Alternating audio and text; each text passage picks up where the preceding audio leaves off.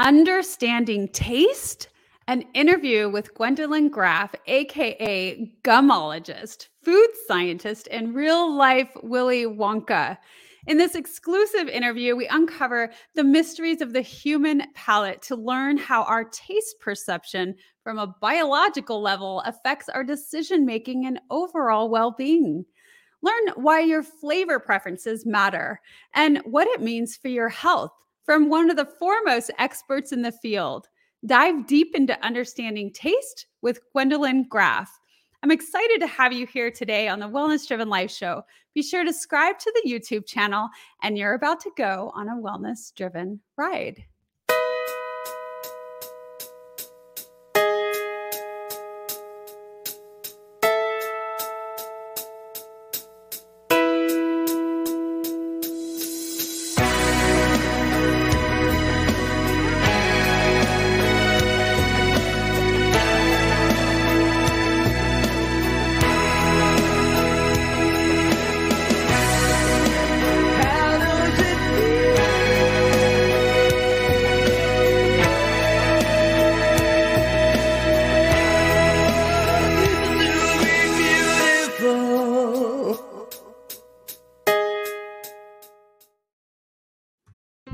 Our lives were never the same after we learned our 21-year-old daughter, Kristen, was murdered by her ex-boyfriend. It's a parent's worst nightmare. How much did we really know about domestic violence back then? Clearly not enough. Now we know plenty. We know domestic violence, or DV, can happen to anyone. 1 in 3 women suffer physical violence at the hands of intimate partners during their lifetimes. 1 in 3. I'm Bill Mitchell, host of the When Dating Hurts podcast, and my interviews with DV counselors, law enforcement, and especially actual DV survivors give the pandemic of domestic violence the attention it deserves. The When Dating Hurts podcast. It's a series of lives being saved. Hey, I'm so excited to have you here today. If you're joining us during the live, make sure you put your comments in so we can answer them with our incredible guests. And I normally do a biography for my guests, but this person wears so many hats that I'm going to bring her in right away. And she is going to tell you all about herself. So it is with great pleasure to introduce Gwendolyn. Hey. Hi, April. How are you? I'm great. It's so fun to have you here on the Wellness Driven Life Show. When I first met you, we were so engaged in conversation because you're incredible with all of the information and knowledge. Hello, everyone. Welcome to Candy Apple Advocacy, the podcast for parents who want to advocate for their children's education. I'm Jim Mallard, and I'm here with my wife, Tabby. We've been through the trenches of raising kids in the school system and know how tough it can be, but we also know how essential it is to advocate for your child and their education. That's why we started this podcast, to share our experiences and insights with other parents to help them become more effective advocates for their children. On this podcast, we'll talk about everything from general education, general school advice, the school choices you have available to you, different education styles, individualized education plans, 504s, and all those key terms that you've heard but don't know what they are. We'll talk to experts. We'll also talk to parents and hear their stories. We'll share our stories with you and give you tools you need to be a strong advocate for your child and yourself. Whether you're a new parent or have been in the game for a while, we invite you to join our community. Let's advocate together. Ever heard of Stoicism? Chances are, if you have, you've heard of Stoicism with a lowercase s and not Stoicism with an uppercase S. Lone wolves, no emotions, antisocial behavior, cold indifference. All that is Stoicism with a lowercase s. Stoicism with an uppercase S is the ancient Greek philosophy and virtue ethics framework that centers on service to the cosmopolis, to include your family, friends, community, and planet, and the development of a good moral character. My name is Tanner Campbell, and I'm the host of Practical Stoicism, a 3 times a week podcast teaching Stoic principles and concepts to anyone interested through the exploration of texts and deep dives into various moral topics. You can find Practical Stoicism where you're already listening to podcasts by searching for Practical Stoicism or by going to stoicismpod.com. I invite you to give it a listen today. You just might like it. That you have and all of the things that you've done. So why don't you start by introducing yourself? Sure. Okay. So my name is Gwendolyn. I am one of 6 kids. And I mention that because I do feel like my childhood and upbringing had a lot to do with kind of who I kind of became as an adult. And so I'm one of 6, and there was 3 boys and 3 girls. So because of the way that we were, or the time period that we were brought up, it was like we were the Brady Bunch, but we weren't a blended family. So I'm the oldest girl, Marsha. And but I had a really creative father, and my mom was creative too. I can't give her no credit, but my father kind of instilled in us to like make everything. And I didn't even know it at the time, but when I was growing up, I was just being raised to be creative, and I constantly got that feedback throughout my professional life. You're so creative. You're so creative. And I think it wasn't probably until my 40s that like I realized I must something. Why do they keep saying that? Doesn't everybody like think like that? And so a little bit of background. I went to college and I studied science. So I'm a scientist. So I have degrees in chemistry and biology, and I then went on to grad school in a chemistry position, and I was doing my PhD work, and I went to work at a lab where I tested hazardous waste and recycling like sources kind of for environmental waste hazardous recycling. And then my family was moving, and so I looked for a new job, and it was in the food industry, and that's kind of what kind of drove my career into this direction. And so ended up working at a kids candy company and became a bubblegum expert. And I was doing research on and making new products. And that was just a really fun and fascinating time in my life because we would create about 23 new products a year. So almost like one every 2 weeks we would launch because kids are really fickle. And so they always wanted something new. And so it was just like, I mean, some of them were truly new and some of them were like, kind of a same thing in a new package. But they're always kind of something new on the side. So it was really fun. We got to test with kids. We took our products to kids and we paid them in candy. So like, it was just like a really kind of fun like life. Everybody's always like, what? You like do bubble gum? And then that company was wholly owned, but it got bought. And, I ended up it was part of Wrigley. And so then I went into other food, but not other food, I mean gum. And that's kind of my biggest area of what they call an SME, a subject matter expert. So I'm a gumologist, as you've banked it. But food science was like almost totally opposite than the environmental hazardous waste recycling industry. I remember being like head to toe in protective equipment, and heaven for no food allowed in the lab versus now I'm in a kitchen basically where you taste everything that you make. So it was kind of a very fun transition or way to have science. And because we were creating so many new products, I early on, before it was even really kind of a field that I would kind of consider the design industry now. But at the time, this was like 25 years ago. At the time, that wasn't a thing. You didn't get a degree in design. And but we would have ideation sessions and brainstorming facilitations. And so I would go to these and they'd be like, you're really good at this. And so I started facilitating them. And that became a lot of my job really, was to facilitate. And I would, even within Wrigley, go all over the country and facilitate ideation sessions. And then I'd be one of those people behind the one-way mirror where we'd make these like candy prototypes, and then you watch and see how people are reacting to them and try to figure out what to do differently about them, and do ethnography studies where you'd like go into people's homes in India or China and try to figure out what products could like enhance their life. So it was a really fun career. Yeah. That sounds fascinating. Like you not only here in the US, but you went and explored other cultures. Yeah. And, maybe you can explain a little bit because I know this, but like things taste different when you're in different parts of the world. And, when your diets are different, even you experience taste in a different way. So that must have been fascinating to be able to explore that and, must have been good reason.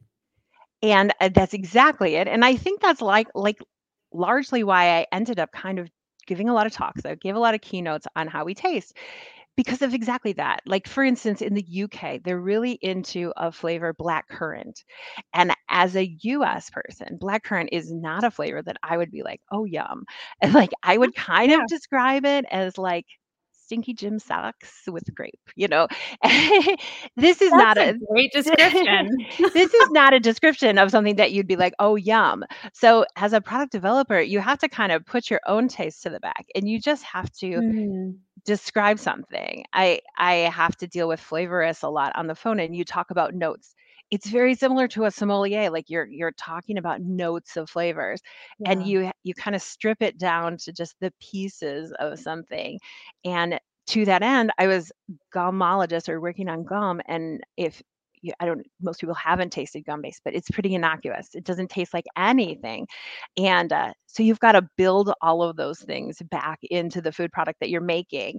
And Mm. because of that, you really do have to think about what people are perceiving as they're actually tasting a product. And so it started when I just I teach a course at University of Wisconsin-Madison in the summers on candy and gum, more specifically the gum portion of it. And then I've been doing that for like 15 years. And then I also was ending up doing a lot of training within the company on gum, from whether the Mars family came in, I don't want to drop names, but big people would come in, or school kids would come in, or we would go to the Museum of Science and Industry and give a presentation. And all of those kind of culminated. And I was giving this presentation at, I imparted this, it's called an unconference at Google. And I was giving this presentation, and they're like, could you come and do this at this conference? And there's this one conference that it was called Solid, and it was on IoT, which is the Internet of Things. And so as much as I'm in the food science, I'm also I was kind of like a technology. I just like make connections, because that's kind of what my brain does is make connections. And yeah, I was so surprised at such a technical conference that the stuff that I was talking about, I thought I would be a total outlier. And it really, so when you gave your opening thing, and you talked about the environment and health, and but you also talked about spirituality, and you talked about, intelligence. And I do feel like so much of it is all just intertwined. Like, it's hard Mm. to say anything is one thing. And that this taste talk that, we can go into a little bit more, really just kind of resonated, because everybody tastes, and it's something we don't think that much about. And so over Not the course of only my career, go ahead. Go ahead. Oh, I was gonna say not only that, but it's tied to emotions. Yes. When we taste something, it can bring back memories and emotions that, you never thought were gonna come about. And so a lot of it's tied into that. Absolutely. Absolutely. And the thing in this is where I don't, it's not that I'm trying to catch my audience, but I often do, is that I break down taste, because there's lots of different cranial nerves that feed your brain. And the title that I kind of have for the talk that I usually give is called How We Taste, a Brain Teaser, Mhm. because everybody thinks we taste in our mouth, and like that's where the food is located, but it actually like feeds wires all into your brain from different angles, and your brain puts them together and then feeds back your information of what it is you're tasting. Mm. And a lot of the semantic language that we use around taste is technically not accurate. So like, when I'm in any one of these presentations, I'll like correct people on their language, but I'm not really trying to be like, a little, school marm. I'm just trying to get them to have the distinction such. And I'll just kind of jump to this one.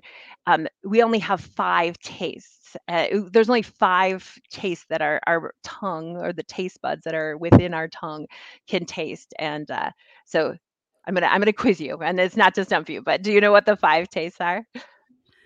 Oh, you are quizzing me. So, sweet, bitter, Mhm. tart, or was Sour. that is Mhm. that Yeah. bitter? Yep. Oh, That's I one got of it them. right? Yeah. Okay. Sour. Yeah.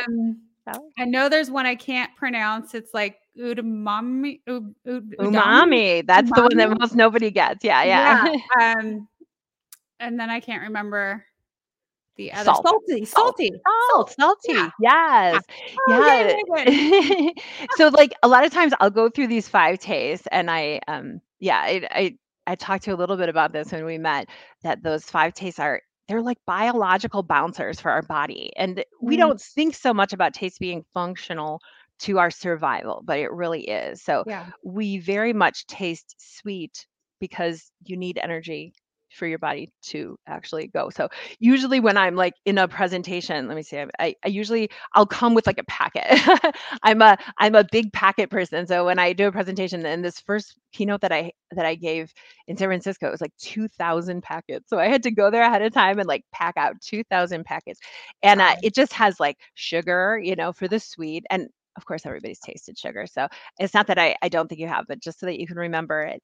But the funny thing about sugar is it's actually warm.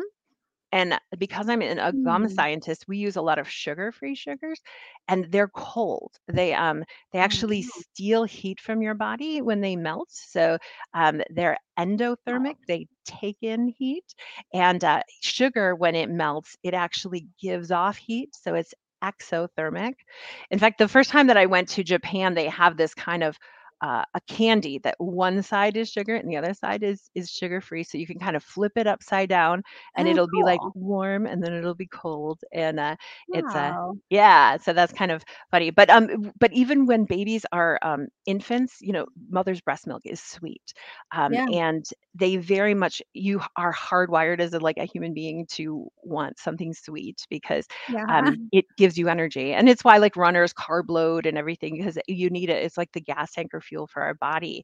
So Mm. that one is very functional and a very craver. And then sour sour is not. Sour is like a warning. And I often put up a picture on a slide when I have sour. So I'll give people I often put in the packet this little citric acid. And actually, I've come to love this citric acid because it's called, here, I'm doing a promo. I have nothing to do with this company, True Lemon. And I've just found out they make it in grapefruit and orange. I was so excited Ooh.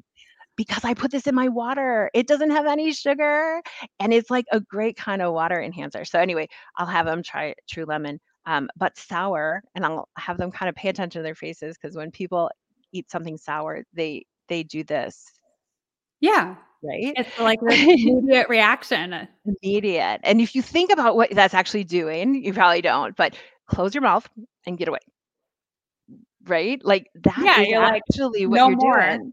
No Yeah. more. Because things that are sour are usually not ripe, so they're not ready to eat, or they've gone off. Milk goes Ah, yeah. sour, bad things go sour. Yeah. So, we of course mix them with, make lemons into lemonade, mix them with sugar, and Yeah, they so taste good. I'm curious Yeah. for my own because we have things like lemons and Yeah. and grapefruit and everything in so many things, but yet that's not bad for us. It doesn't harm us. So why is that? Well, we add sugar to them to make them much more palatable, right? And acid is good, but you wouldn't want to have too much of it. In fact, most of our body is acidic. So it's good, but it catches you aware, right? You're just like, Mm. whoa, check.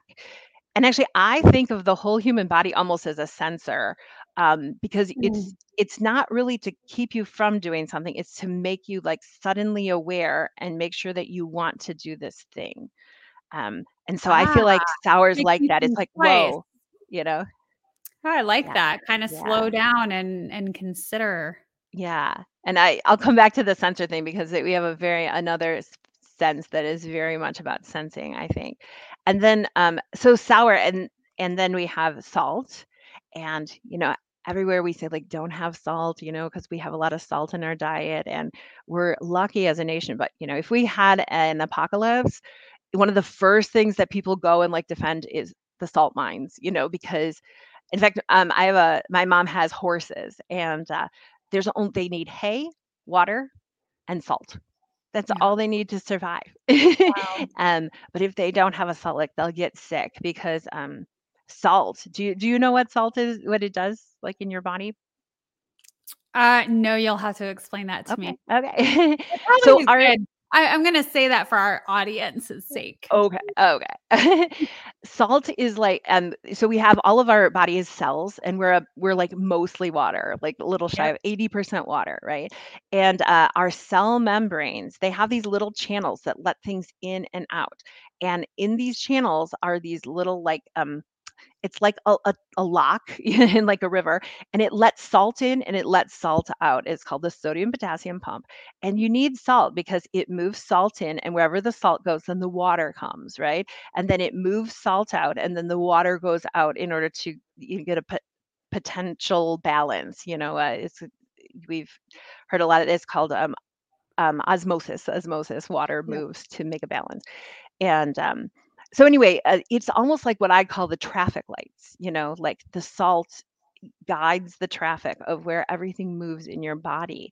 And so you need it. You need it. We have a lot of it. So, we don't actively try to get it all the time, but you definitely need salt or you will die. So, salt's a See, really I important needed one. you to explain that Yeah. because that was a really cool way of explaining salt. Mhm. Yeah. So salt is one of those ones that it's like you need it. It's like it's there for you to like live. It's one of the livers. And and then you have bitter. You mentioned bitter. Mhm. And of course what I will say about these 5 tastes is if you like to cook, the more of these tastes that you add into whatever you're cooking, like I think of like Chinese restaurants and they have like hot and sour soup. Yep. It's really interesting because it's got some salt, it's got some sour, it's got some umami from mushrooms and things. The more of these 5 that you put into your recipe, the more interesting like whatever you're making is because you're kind of Mm. innovating all over the place. And but bitter in general, we reject bitter, and so I usually put a picture of a kid and he's kind of like going like throwing up, because if you have bitter things, they'll make you throw up because that is like the body's reaction to like spit them out. Because Yeah. unlike sour you can take bitter things they're often toxic. Um, Mm. and that's why in the pharmaceutical industry, a lot of our drugs have coatings on them. All of our little pills have like little candy shells and things on Yeah. them because we're trying to bypass them, and it's why you swallow them. You don't chew your your medicines because if you did, Yeah. they taste bad. Or like syrups, we put them in lots and lots of sugar to overcome the bitter because we have almost a gag reflex that if that bitter gets triggered, get it out, like Yeah. eject it. Yeah. And we hire people called doctors. We pay them lots of money to give us doses of bitter things, but in very small amounts that will affect us, usually by, you know, hurting us in a good way, or we'll drink coffee in the morning, but even coffee, it does stuff to us. So bitter things are a pretty good indicator that it's going to affect your body in some way. So our body rejects it for the most part. Yeah.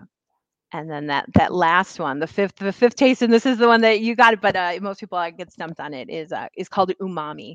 And Umami. yeah, and just until about 100 years ago, it wasn't that known in the West. It's been known in the Asian cultures for years, hundreds of years, but it's only kind of been embraced by the Western civilization in the last about 100 years. And it is the flavor of, people describe it as the flavor of like bacon or mushrooms. It's the flavor of protein, Mm. amino acids. Yeah. Amino acids make up protein. And a lot of times you'll see it in Chinese restaurants, although it has bad PR. A lot of times they'll put in something called MSG. Have you heard of MSG? Mhm. Yep. Monosodium glutamate, which is the salt of glutamine, which is one of your amino acids.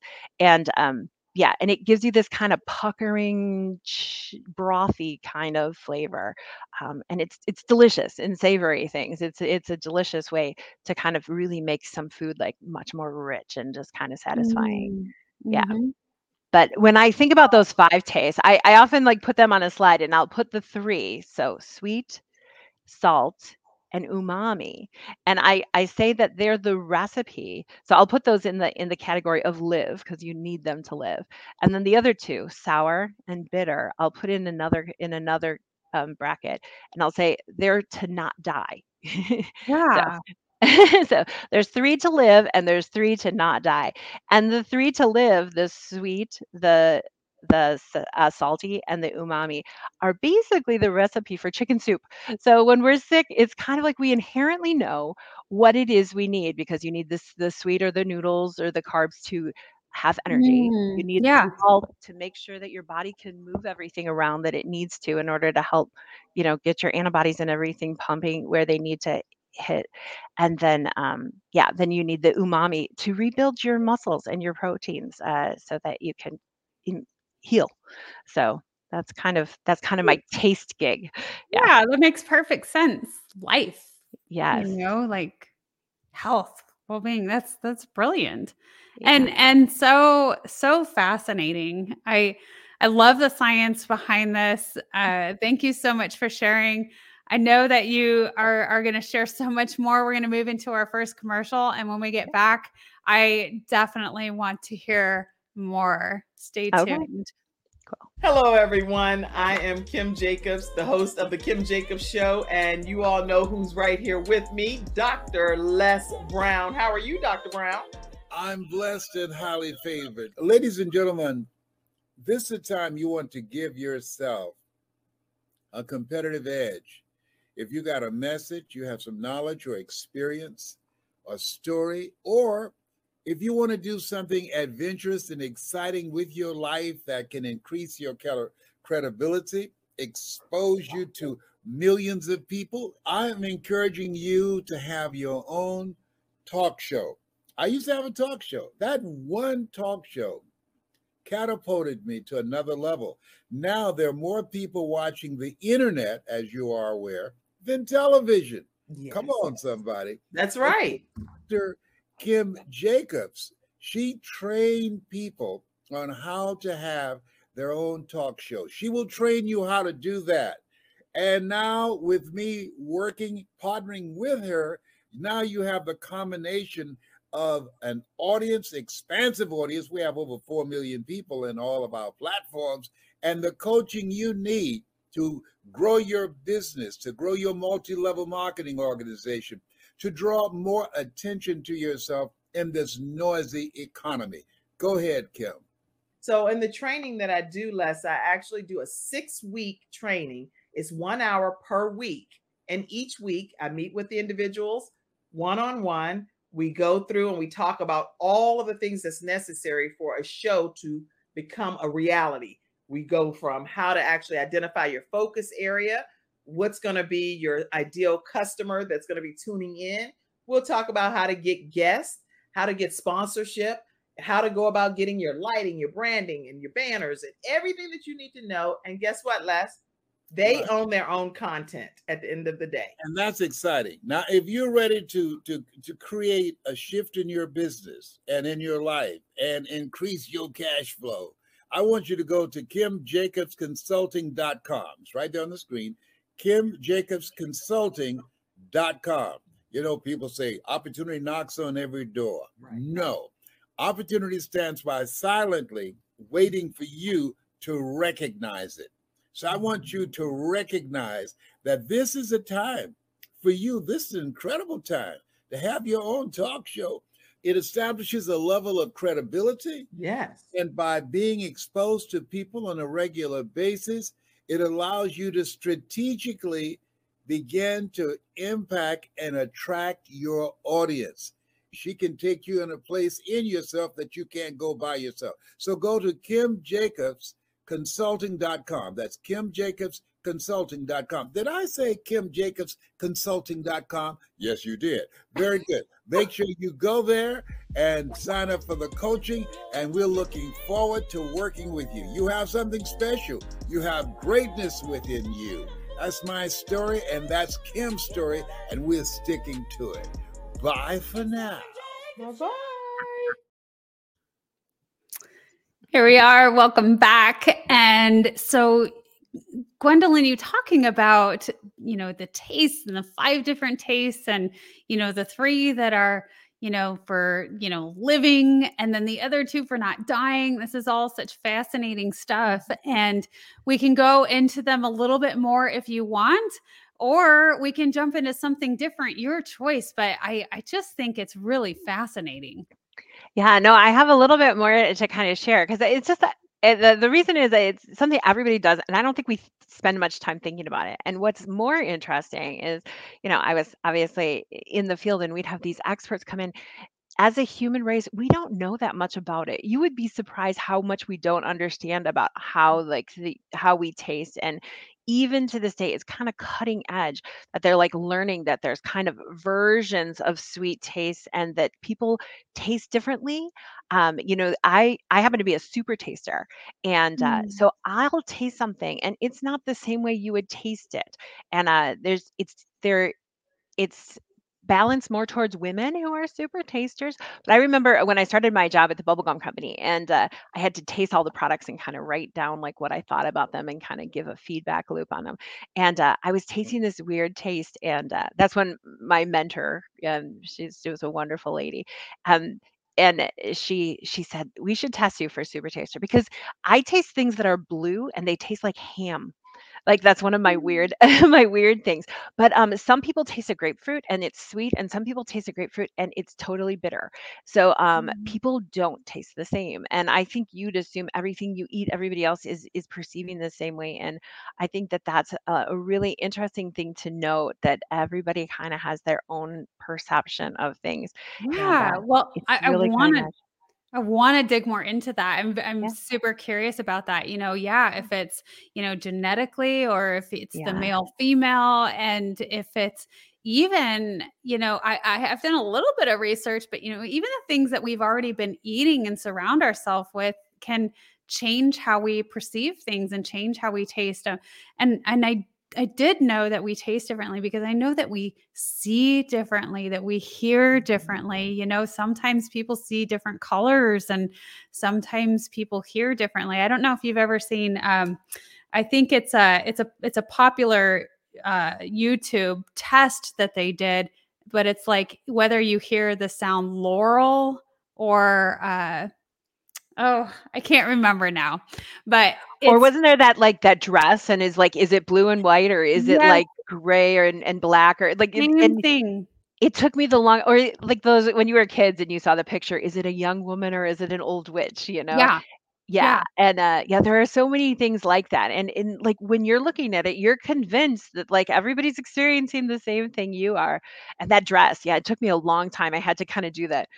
In the 90s, I think, they had that thing called Magic Eye, where you had to kinda, like, stare at this thing, and then all of a sudden you saw this, like, some image would kind of, like, pop out of it. Do you remember these? Do you know what I I'm talking about? do. I Yeah. do. Yeah, and, yeah, like, those have always been, like, fascinating. They're just kind of these, like, tricky things. Yeah. Yeah, our Yeah. perceptions are so different, and it was Mhm. Yanny. It was either you heard the sound laurel Oh, or Yanny. okay. And, just like the picture, do you see the old woman or the young woman? It's like, and people, and the dress, is it blue or black?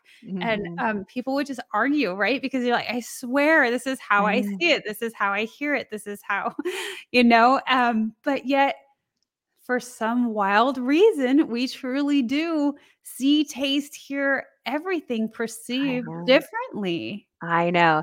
And then, it kinda goes back to, like, when I was, yeah, in my 40s, and I was like, "I don't understand why people keep saying I'm creative," and I'm not trying to pat myself on the back, and I was like, "Wouldn't anybody make that logical connection?" Like, in my head, it was like, "Well, obviously, I mean, come on." Mhm. I just happened to be the one to say it, but everybody was thinking it, and it, like, literally occurred to me, like, "No, they're not," I had to, like, really kinda dig into, like, creativity, and a part of that is I just have been really lucky to have my foot in a lot of what I call ponds. Sometimes when we talk about, brainstorming, it's about kind of knowing lots of ponds, and then you kind of make you borrow from a different pond, in order to make kind of a new innovation.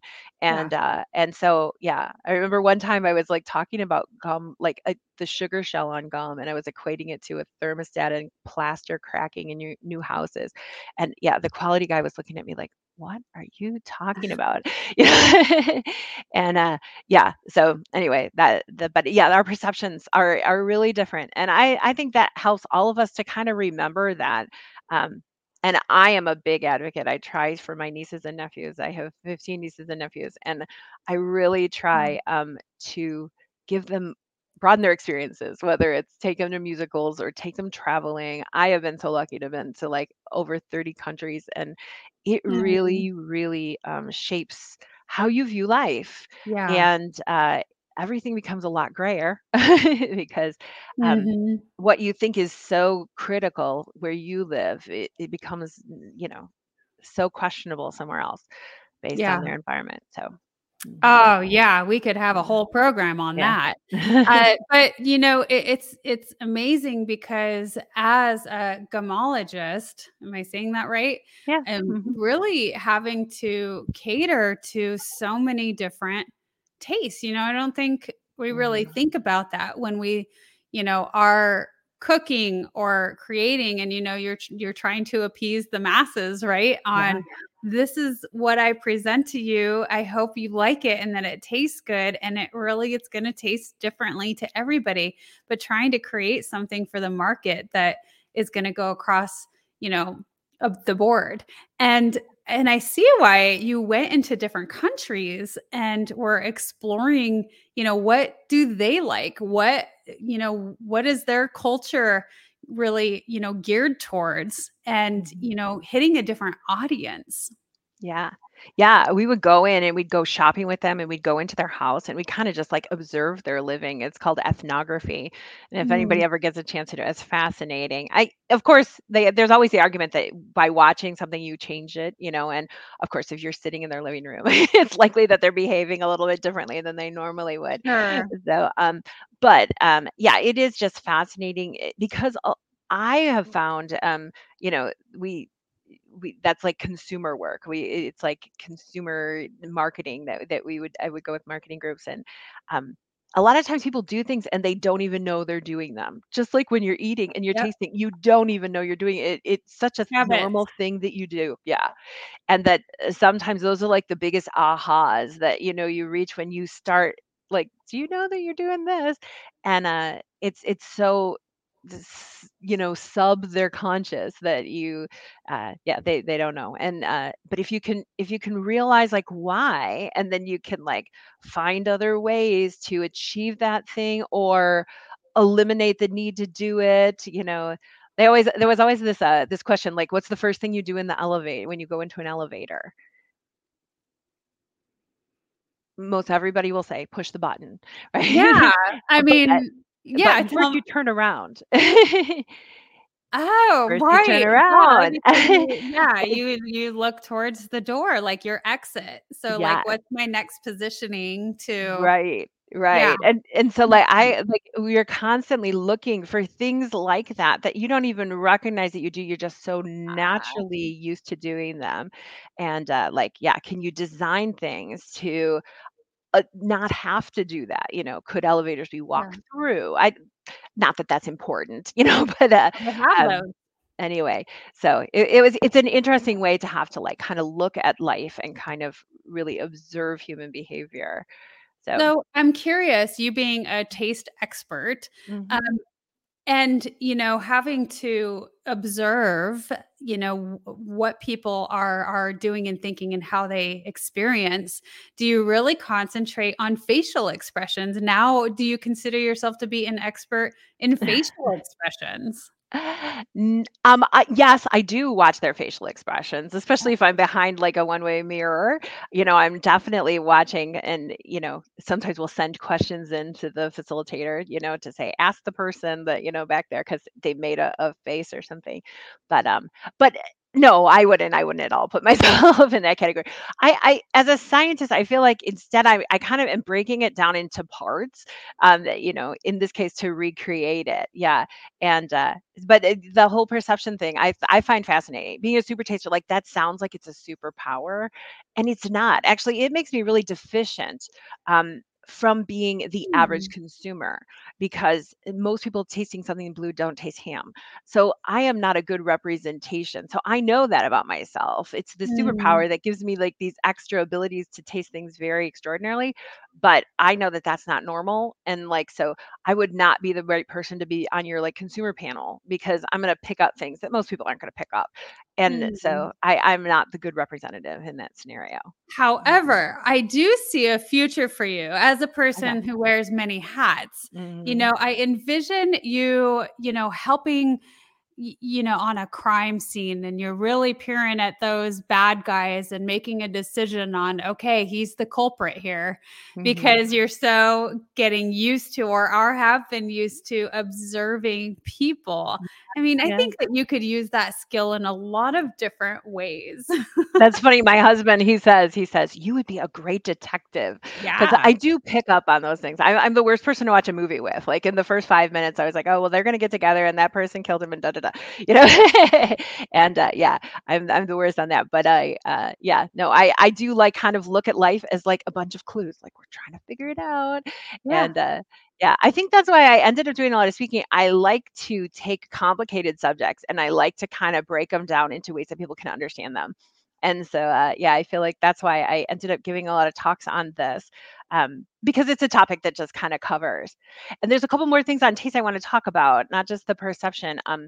The thing that is kind of obvious, but it's not obvious, is that everything we taste has to be soluble.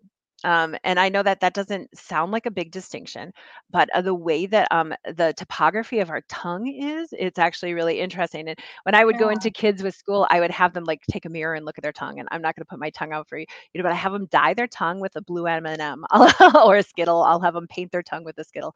And the taste buds don't actually dye; they're little pink flecks. And we have a bunch of them on the tip of our tongue. And then we have these like what almost look like cuts, slashes along the sides of our both sides of our tongue. They're like striations. Yeah. And inside down in the troughs of those are taste buds in the troughs. And then if you like stick out your tongue, there's like this row of like donuts, and they you might like stick them out and go, oh my gosh, I have strep throat. But in reality, they're a taste bud. They look like donuts, these like little like circles along the back, and they have taste buds that are kind of embedded in the troughs of that skin fold. And so the topography of our tongue is actually like a mountain range, like all of these like up and down and valleys. And a lot of our taste buds are located down in those valleys. And so if Wow. we haven't dissolved the salt or the sugar, or if you haven't dissolved it, it won't flow down into those valleys, fill them up, and come into contact with the taste pore, which then sends the nerve to your brain. You have cranial nerves, and it innervates that, and then your brain gets the ding. Oh, something sweeter. Oh, something saltier. Oh, Yeah. something sour. And so you have to dissolve it, which is why we salivate.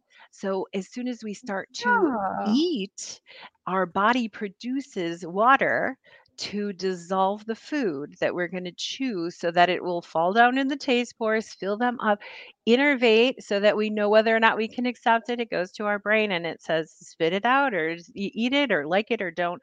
And identifies kind of, and it's the combination of like the salt and the sour, that tells your brain kind of what you're eating, but it's only one piece of information. And that's like I think the most interesting thing about this. So usually after I'm done talking about taste, also, and this is a thing with older people, as your mouth gets dry, dry mouth, and you don't have enough saliva, it's harder to taste. And we lose taste buds as we get older. So I think that's also another thing to think about. Like you need to have water, and it's why we salivate when we're kind of getting ready to eat. Your body's like supplying you the water to dissolve it.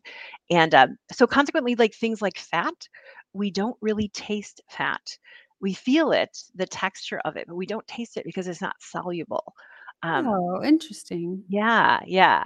And then usually like after, like I kind of talk about the taste and the five tastes, and then the solubility, and the other part is our tongues, because we have these dots along the tip, these like side things. We have the like row of circles in the back. Um, there's this long held belief, and it's in all of the science textbooks that we teach to our kids, that there's this theory called labeled lines, that the like tip ones are for sweet, and the side ones are for sour, and the back ones are for bitter. So that when you gag and you throw it up, it won't let it past the circle ones. um, and it's called label lines. And the thought is that each of the taste buds only can taste for one thing, sweet and sour. The middle is so, but that's totally not true. Like the absolute, what I call it, cutting edge, is that every taste bud can taste for all 5 tastes, and it all can send a message of whichever taste to the brain through your That is cranial nerve. fascinating. I didn't know that. Yeah. So again, like it's funny because all of our textbooks like basically teach the non-truth, but most people just don't know Yeah. it. And the reason is because of the different topography of like where they're located. It kind of makes sense that we've just like made the connection. Oh, that must be because they're different, and they're not, but they're kind of at different depths and in different trenches and stuff. So then usually after I talk about these 5 tastes, that's not it at all. That's not the end of it, because I always say that your tongue sucks. You can taste 5 things and that's it. And that's really just to keep you alive. But if I had you blindfolded and I plugged your nose and I gave you, well, I'll usually put like a flavor of a gum or something, and I'll say like, what flavor is this? And it'll be a strawberry gum, and or I'll say, what does this taste like? And everybody in the audience will say, strawberry. And I'll say, no, I just told you, you can't taste strawberry. That wasn't one of the 5. Strawberry tastes, and this is where I get semantic. Strawberry tastes sweet, and strawberry tastes a little bit sour. That's Yeah. it. That's Yeah. it. And so does a blueberry, and so does an apple, and so does a grape, and so does everything that's in the fruit category. So consequently, if I plugged your nose and I blindfolded you and I mashed all those things up, they technically, for the most part, taste the same. So is that So part of how you were trained when you started learning how to, separate and distinguish what things tasted like? Were you taught to exactly what you just taught us? Like, I have to only use these 5 categories of explanation. a little bit, because like in our descriptive panels, like we have groups and we train consumers or like specialists that come in and they have to rate things. And like, I've been on these panels where we're given a Kool-Aid, like a sugar solution. And then we have to say like, is this a 4? Is this a 6? Is this a 1 on like how sweet it is?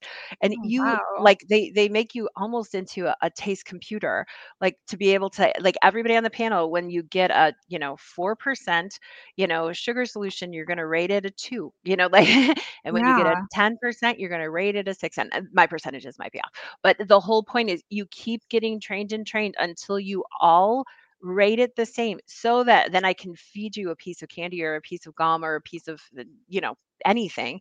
And you all would similarly give me the same sweetness level, because then we can give a panel any one of our products and we can decide whether or not what we did to it made it sweeter or made it more bitter or less bitter, or so we absolutely do get trained on that in that sense. But it is a funny thing, because we don't always think about things just like on this level, because this is the funny one. And most people don't talk about this, but the other part is flavor. And flavor, like we have flavor companies, and until I was in the industry, I didn't really put this together, but most of our flavor companies are flavor and fragrance companies. They make perfumes and flavors. And that's because flavor isn't a taste, it's a smell. And Oh, so yeah. I That would call make sense. flavor food perfume. Like that's how I've just decided to like emphasize it. It's food perfume. And like a lot of times when I have a group, I'll have them, and part of the reason I'll give them sugar, I'll have them do what I'll call this the Skittle parlor trick. And it's a fun one to do. I give them all a little bag of Skittles, and then I tell them, plug your nose, and I really plug it, and close your eyes, and then pour the Skittles out in front of you, and with your eyes closed, and you're chew it, and you'll notice you chew and you taste sweet and you taste some sour, but it's not until you open up your nose and you add the scent in that you'll know whether you picked an orange one or a red one or a purple one or a green one, Oh, yeah. because the smell, and it's a gas, it's a scent, it's an aroma. It is not a taste.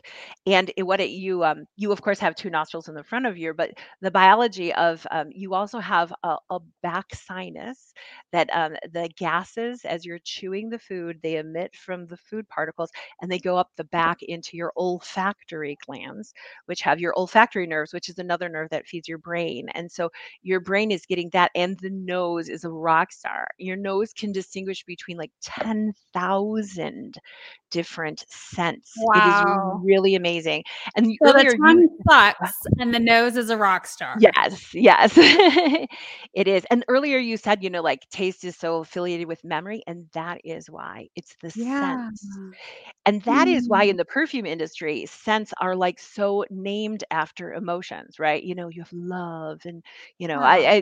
beautiful and Yeah. like all Yeah. of the scents all have these like joy and, emotive words because your smell is very, very linked to memory. Like I can smell a certain smell and think of my grandmother, or you can kind of Yeah. put yourself back to a beach or, um, they can be really polarizing. Smells can be really polarizing because they're really emotive. And so the smell, the scent, the food perfume is a whole nother level because it is actually your olfactory nerve. So your glossopharyngeal nerve, which is the one that does your taste buds.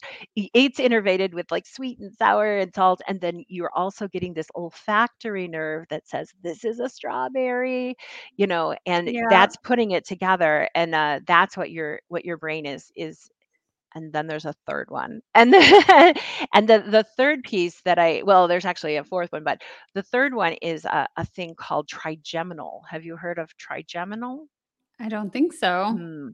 So you also have a trigeminal nerve in your mouth, and that is what can detect between things that are hot and cold. And Oh. because I am in the gum industry, and a lot of them are mint, and we go for cool, and like ice cubes and refreshing, and so And then we the have warm from the and sugar. and the warm from the sugar, Yeah. and yeah, so it can detect a trigeminal scents are like hot and cold, and so like I'll sometimes ask like students, I'll say describe salsa, and like they'll say like what are the tastes, and they'll be like spicy. I was like no, Mm. spicy is a trigeminal because it's like a burning.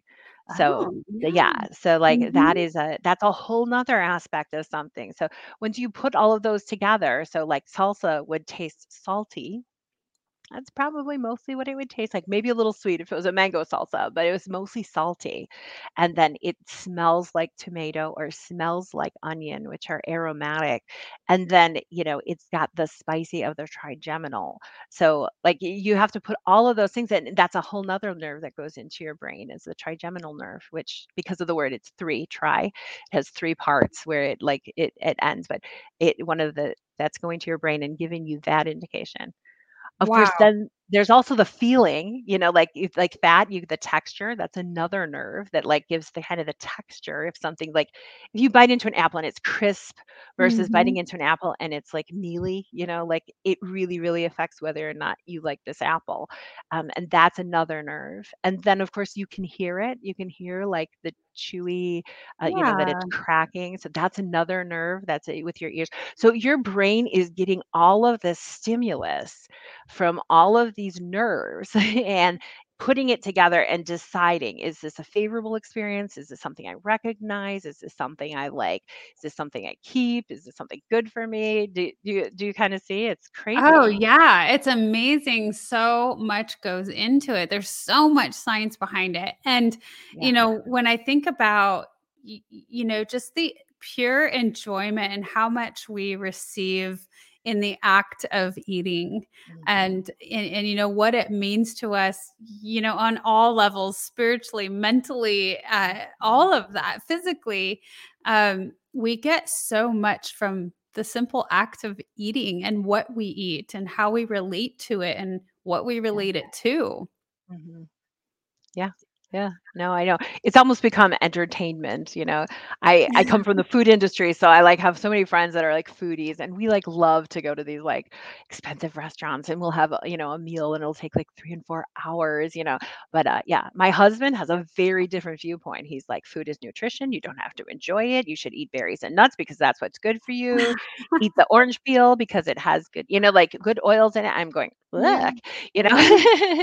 But yeah, like I think, and because you were so blessed, yeah, on some levels food has become a form of entertainment, that like it is so, it can be so intriguing, versus just nutritive. um, mhm, Uh, and so you talked a little bit about how all of it really is just so intertwined and Mm-hmm. intertangled, with, our health and wellness and spirituality and all of that. You want to talk a little bit about that? Mm. Well, because, this is just food and this is just your mouth just to taste, but it's really to make your body well, right? I mean, your Yeah. body's accepting or rejecting things to make it well. And so, Yeah. yeah, I mean, that's why I just think everything has been connected. And when I first met you, we were talking a little bit about like wellness, and usually as a candy chemist, like people don't consider me the highest wellness person, right? But I kind of take it to a level of kind of just understanding, and I just trying to really think about what's happening. But I will say it has very much opened me. I mean, I go to a doctor, of course. But I really do kind of think that there is a lot to learn just about paying attention to our body and paying attention to it. I remember my uncle, he was always told, "Don't eat salt, you're having too much salt." And then like he went into the hospital and they're like, "You need more salt." Like, and I was like, "Your body was craving salt." Like sometimes listen to it. Yeah. And Interesting. so I was really lucky. I had a sciatic nerve problem, and I was in my corporate life, and there was times that I have to get up and give a presentation, and I'd be sitting there going like, I'm not sure if it's going to spasm and I'm going to be able to stand up. And we had like 3 days off at Thanksgiving or whatever, and I was like, I have got to do something. It had been months where I was like putting wedges on my bed, trying to like sleep in a different position, hoping miraculously I'm going to wake up and something's going to be unpinched or something. And I was like, I've got to do something. This is the definition of insanity, like expecting Yeah. something to change. So Yeah. I ended up looking up a masseuse who said she was a healer, and I do think she's just was a wonderful influence in my life. And I really started to do a lot of more preventative health, is what I would call it. And it was some of the simplest things, but I went to her 3 days in a row, and it was solved. Something I had been suffering for months, and she just kind of got at the heart of it by just like feeling the body and figuring out what the body, and like I can pin it down to a moment where she hit one thing, and then all of a sudden something in my back was going. I said, "Ooh, that's like," and she held those two, and like I could feel something untwist in my body, and like Mm. that really opened up for me, like, whoa, like. And it was some of the simplest things. Like every time I'd come in, and I would just started to schedule a massage a month, just to be like, I'm gonna just make sure this doesn't happen again. Yeah.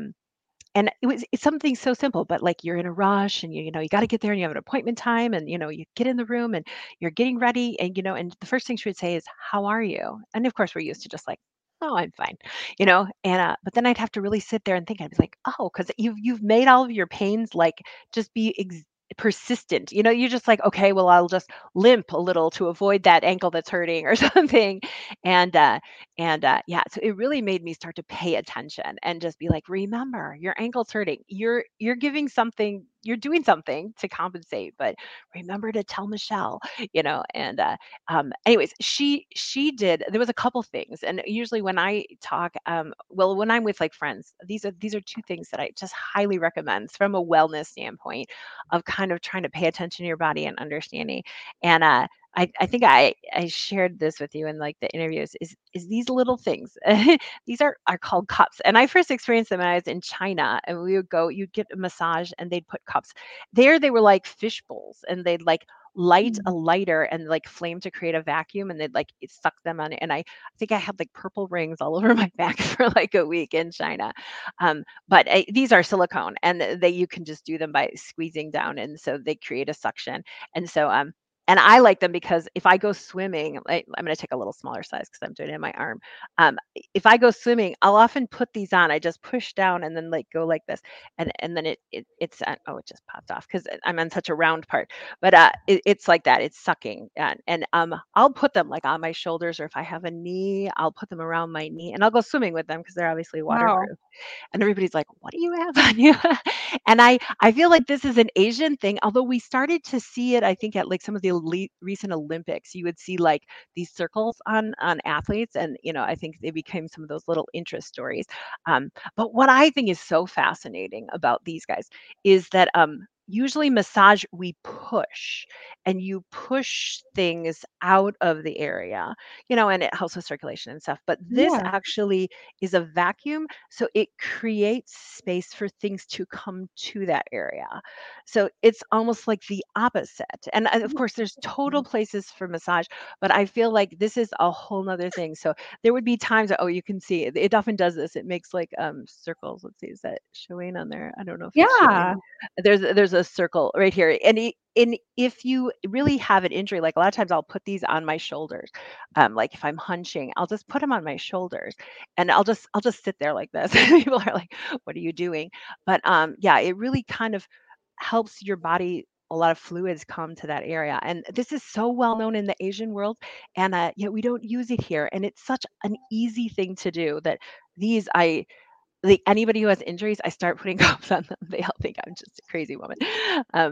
And No, then I the love other, it. I think that so, we really are starting to bring more of other cultures' practices into, that's why we're like a melting pot, right? yeah, And, but we're finding more and more of how these techniques really are helpful and useful. And so I think yeah, it's great and brilliant that you're bringing this up because it's just another aspect or something that we can explore. And I love how you described it. It's kind of the opposite effect of a massage. Massage, you're kind of pushing and you're moving. And this is more like that vacuum where you're bringing to. So yeah, wonderful. yeah. You're crazy. And this is the other one. And like, if I have like two wellness tips that have really, really, I feel like this is called KT tape. Have you ever used KT tape, April? I have not. No. Yeah, it's called kinesiology, which is the science of movement, kinesthetic, I've heard of and it. Yes. yeah, and a lot of physical therapists use it, but it's available like at Walmart or at Walgreens or whatever. And I tend to get it in big rolls because, but you can also. KT is like a brand name, and they'll sell it in strips that are pre-done. This isn't one, and they're rounded. But I'll just take a scissors and I'll just cut it. And there's a whole bunch of YouTube videos, but for the most part, it's really sticky.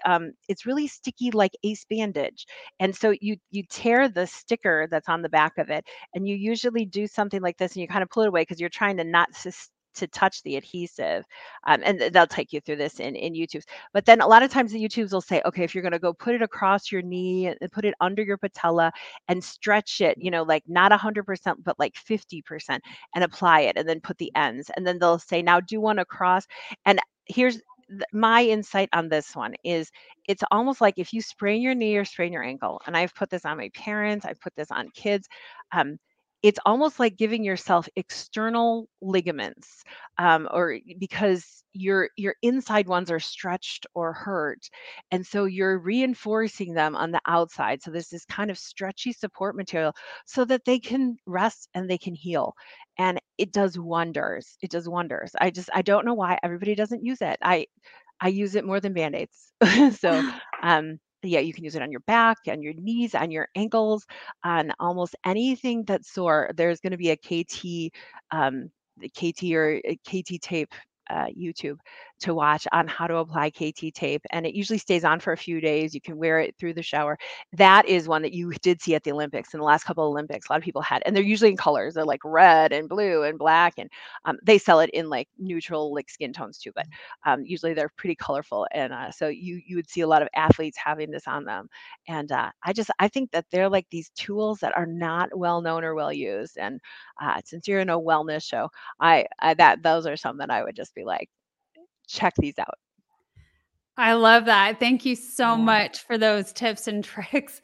I mean, they truly are. And again, outside of the box and creative. And just like you said in the beginning, this is me. I'm very creative, outside of the box thinking. And you certainly have been. I love that you have educated our audience so much in so many different things.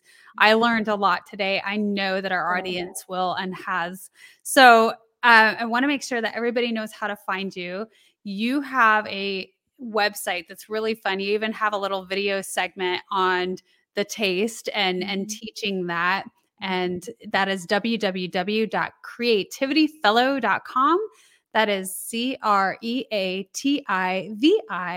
TYFELLOW.com. And for those of you who are watching the replay or listening as a podcast, this is also going to be located in the description of the video and the sound. So it's been awesome. Gwendolyn, do you have anything else that you want to share with our audience today? Oh, I lost you sound. I don't know. So as you figure that out, though, or maybe you won't, I just want to make sure that everybody knows how to reach Gwendolyn at the creativityfellow.com. Also, that thank you so much for your generous contributions. This show would not be possible without that. And you can donate either Venmo, PayPal, Cash App, or when you do it on our website at www.thewellnessdrivenlifeshow.com. You will be left with an incredible email follow-up that you can keep for your records. So that's a great way to donate to the show. I think you're back. I think I'm back too. Yeah. No, I just wanted to say you've had such a great success, and I met you before the show, and I'm so glad that you've been having such a success with the show. So just best of luck, and as you continue on, April. Oh, thank you so much. I really appreciate it. And I want to give a highlight out to one of our sponsors, because when we start talking about taste, this particular sponsor is about water, and water is not all created equal. And as many of you know, it does have different tastes. So Kangen water, and people everywhere are discovering the life-changing power of Kangen water. Please check into that and find out more at www.kangenval.com. That's KANGENVAL.com. And now I'm going to say thank you again, Gwen, for being one of our incredible guests on the show, so knowledgeable. And I want to just let our audience know, thank you for tuning in. If you happen to be watching the replay, leave your comments. We'll get back to them in the future. And goodbye for now. We will see you tomorrow. Okay. Bye.